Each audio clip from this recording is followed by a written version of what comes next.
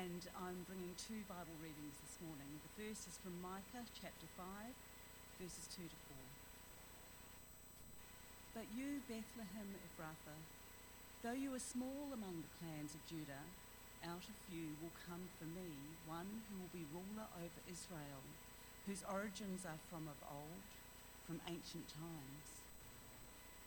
Therefore, Israel will be abandoned until the time when she who is in labour bears a son, and the rest of his brothers return to join the Israelites. He will stand and shepherd his flock in the strength of the Lord, in the majesty of the name of the Lord his God. And they will live securely, for then his greatness will reach to the ends of the earth. Moving to Luke chapter 1, verses 1 to 20. Many have undertaken to draw up an account of the things that have been fulfilled among us, just as they were handed down to us by those who from the first were eyewitnesses and servants of the word. With this in mind, since I myself have carefully investigated everything from the beginning, I too decided to write an orderly account for you, most excellent Theophilus, so that you may know the certainty of the things you have been taught. In the time of Herod, king of Judea, there was a priest named Zechariah, who belonged to the priestly division of Abijah. His wife Elizabeth was also a descendant of Aaron. Both of them were righteous in the sight of God, observing all the Lord's commands and decrees blamelessly. But they were childless because Elizabeth was not able to conceive, and they were both very old. Once, when Zechariah's division was on duty and he was serving as priest before God, he was chosen by Lot, according to the custom of the priesthood, to go into the temple of the Lord and burn incense. And when the time for the burning of incense came, all the assembled worshippers were praying outside. Then an angel of the Lord appeared to him, standing at the right side of the altar of incense. When Zechariah saw him, he was startled and was gripped with fear. But the angel said to him, "Do not be afraid, Zechariah. Your prayer has been heard. Your wife Elizabeth will bear you a son, and you are to call him John. He will be a joy and delight to you, and many will rejoice because of his birth, for he will be great in the sight of the Lord. He is never to take wine or other fermented drink, and he will be filled with the Holy Spirit even before he is born. He will bring back many of the people of Israel to the Lord their God. And he will go on before the Lord in the spirit and power of Elijah, to turn the hearts of the parents to their children and the disobedient to the wisdom of the righteous, to make ready a people prepared for the Lord." Zechariah asked the angel, "How can I be sure of this? I'm an old man and my wife is well along in years." The angel said to him, "I am Gabriel. I stand in the presence of God, and I have been sent to speak to you and to tell you this good news. And now you will be silent and not able to speak until the day this happens, because you did not believe my words, which will come true at their appointed time." I'm going to invite Jeff to come and speak this morning. I'd like to just pray for him.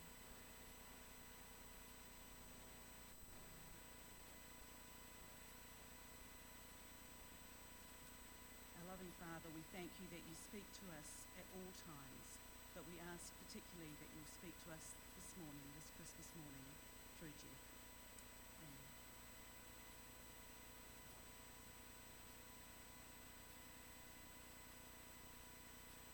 I might just continue with the readings to Luke chapter 2. This is familiar to all of us, so it's just a matter of listening along. In those days, Caesar Augustus issued a decree that a census should be taken of the entire Roman world. This was the first census that took place while Quirinius was the governor of Syria. And everyone went to their own town to register. And so Joseph also went up to the town of Nazareth in Galilee, to Judea, to Bethlehem, to the town of David, because he belonged to the house and the line of David. And he went there to register with Mary, who was pledged to be married to him, and was expecting a child. And while they were there, the time came for the baby to be born. And she gave birth to her firstborn, a son, and she wrapped him in cloths and placed him in a manger, because there was no guest room available for them. And there were shepherds living out in the fields nearby, keeping watch over their flocks at night. And an angel of the Lord appeared to them, and the glory of the Lord shone around them, and they were terrified. But the angel said to them, "Do not be afraid. I bring you good news that will cause great joy for all the people. For today in the town of David, a Saviour has been born to you. He is the Messiah, the Lord. And this will be a sign to you. You will find a baby wrapped in clothes, lying in a manger." And suddenly a great company of the heavenly host appeared with the angel, praising God and saying, "Glory to God in the highest heaven, and on earth peace to those upon whom his favour rests." And when the angels had left them and gone into heaven, then the shepherds said to one another, "Let's go to Bethlehem and see this thing that has happened, which the Lord has told us about." And so they hurried off and found Mary and Joseph and the baby who was lying in a manger. And when they had seen him, they spread the word concerning what had been told about this child. And all who heard it were amazed at what the shepherds said to them. But Mary treasured all these things and pondered them up in her heart. The shepherds returned, glorifying and praising God for all the things that they had heard and seen, which were just as they had been told. This is a story which is very familiar to us about a great census that happened, and it catches up with God's plan, or God's plan catches up with this picture of typical Roman administration, a coercive way of ruling. The whole idea of the census was to determine how big the pie was and how to divide it up in this planned economy of Rome. Efficiency was everything. I have a sermon illustration which will redefine the meaning of sermon illustrations this morning.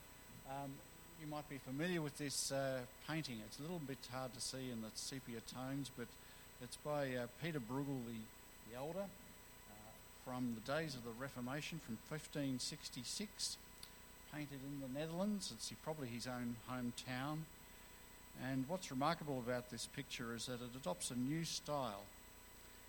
Religious paintings up until now were quite kitsch, if you can bear that, and quite stylised. But Bruegel presses into service the common folk of his own world, and he's painting Luke chapter 2 for us. And you can see there various figures. It's a busy scene painted on the diagonal there as people go about their normal lives in a cold winter morning. This was 1566. The coldest winter on record was the previous year, and many people died simply through lack of fuel. The emperor in those days was not Tiberius Caesar. It was a Spaniard, Philip II, who controlled all of Europe and had married the English Queen Mary. And he saw himself as a protector of the Church of Rome. And so when the Netherlands were breaking away and starting to follow this new gospel of the New Testament, to read the Bible for themselves and things like that, the emperor took it upon himself to ratchet up the pressure and to tax the provinces mercilessly. And so I think Bruegel paints this painting because he thinks that these people have an affinity for the society of Bethlehem and in the days of Christ. And he's not saying this is what it looked like, but he's saying this is what it felt like. This is the nature of it. If you look a little closer, there's little bunches of activity around this painting. And for instance, in the first corner, we'll see a picture of some children playing. It's a beautiful rough sketch style with their Christmas presents, if you like. And there they are in making fun out of the bleak cold. There's men loading carts and people going about their business covered with snow. In the centre plate, right in the middle, you can't miss it in the larger one when we look at that again later on, but you see a wheel. Now, this picture is full of symbolism. The wheel is the whole idea of the wheel of fortune, governed by the goddess Fortuna, and it makes life random. But this is a critique of that sort of view, and Bruegel will not have us believe that we're just experiencing bad luck in this bleak winter. That this wheel has fallen off, it doesn't spin, it has no bearing on the plight of these people. Down in the foreground, there's also you can't see it in this picture, but if you look at the larger picture again, there's a tavern which is actually a dead tree. And people are meeting, drinking in something that is dead. And Bruegel is saying this is not where hope lies. In the background, there's another plate. Right up the back, back one. I might have got out of order here. There is a crumbling church, and you can't see it on this slide, but if you look closely, there's a man with a bell there. He's a leper, and he's ringing the bell saying, keep away, keep away. This is an unhealthy place, and it's a critique of the Catholic Church of the age. That next slide, that's the picture, and the next slide, if you notice the crest, which is on the N, and it's the Habsburg Emperor. His line, that crest is the line of the Habsburg Empire, and they pinched that eagle on the crest that you can barely see there from the Roman crest. It was the Roman eagle. In fact, they created a whole mythology that these emperors were legitimated because they went back to Caesar, and it was fictitious through Charlemagne to Caesar. And so you can see how Bruegel is linking the story of Luke to his day. But then we come to the foreground, and you see this figure of a man he's actually got a sore over his shoulder, and it's no guesses for who that is. And he's toting his ox and his donkey, and there is a young maiden who is pregnant sitting on that ox, and this was capturing up the thoughts of Isaiah chapter 1, which was seen as a Christmas text that goes like this: the ox knows its master's crib, but Israel, the ox knows its master's voice, the donkey knows its master's crib, but Israel does not know, my people does not understand. And this is the issue, that people are going about their business oblivious to the couple that come in. And as we peel back to the full picture again, we see in the background, just subtly, there's a red sun rising. And this is early dawn. And Bruegel is saying the Reformation is happening. The truth is getting out. And despite the fact that things are so harsh, there will be a spring and winter will turn. And it's that picture that we have, which I hope you can keep with you. It's that sort of scene that we have in Luke chapter 2, where we have this picture of this coercive census being taken. But the irony that Luke sees is that it manages through this census to bring this family. Joseph goes up from the town of Nazareth of Galilee to Bethlehem, the town of David, because that was his family town. And you see that God is fulfilling his plan. Caesar thought he'd have a planned economy and he could bring about through coercive means the ideal state. But here, Luke knows that Caesar is actually a pawn in God's greater plan to bring about this fulfillment of his prophecy that this family and this son, this child, would be born in Bethlehem, as he had promised 800 years earlier.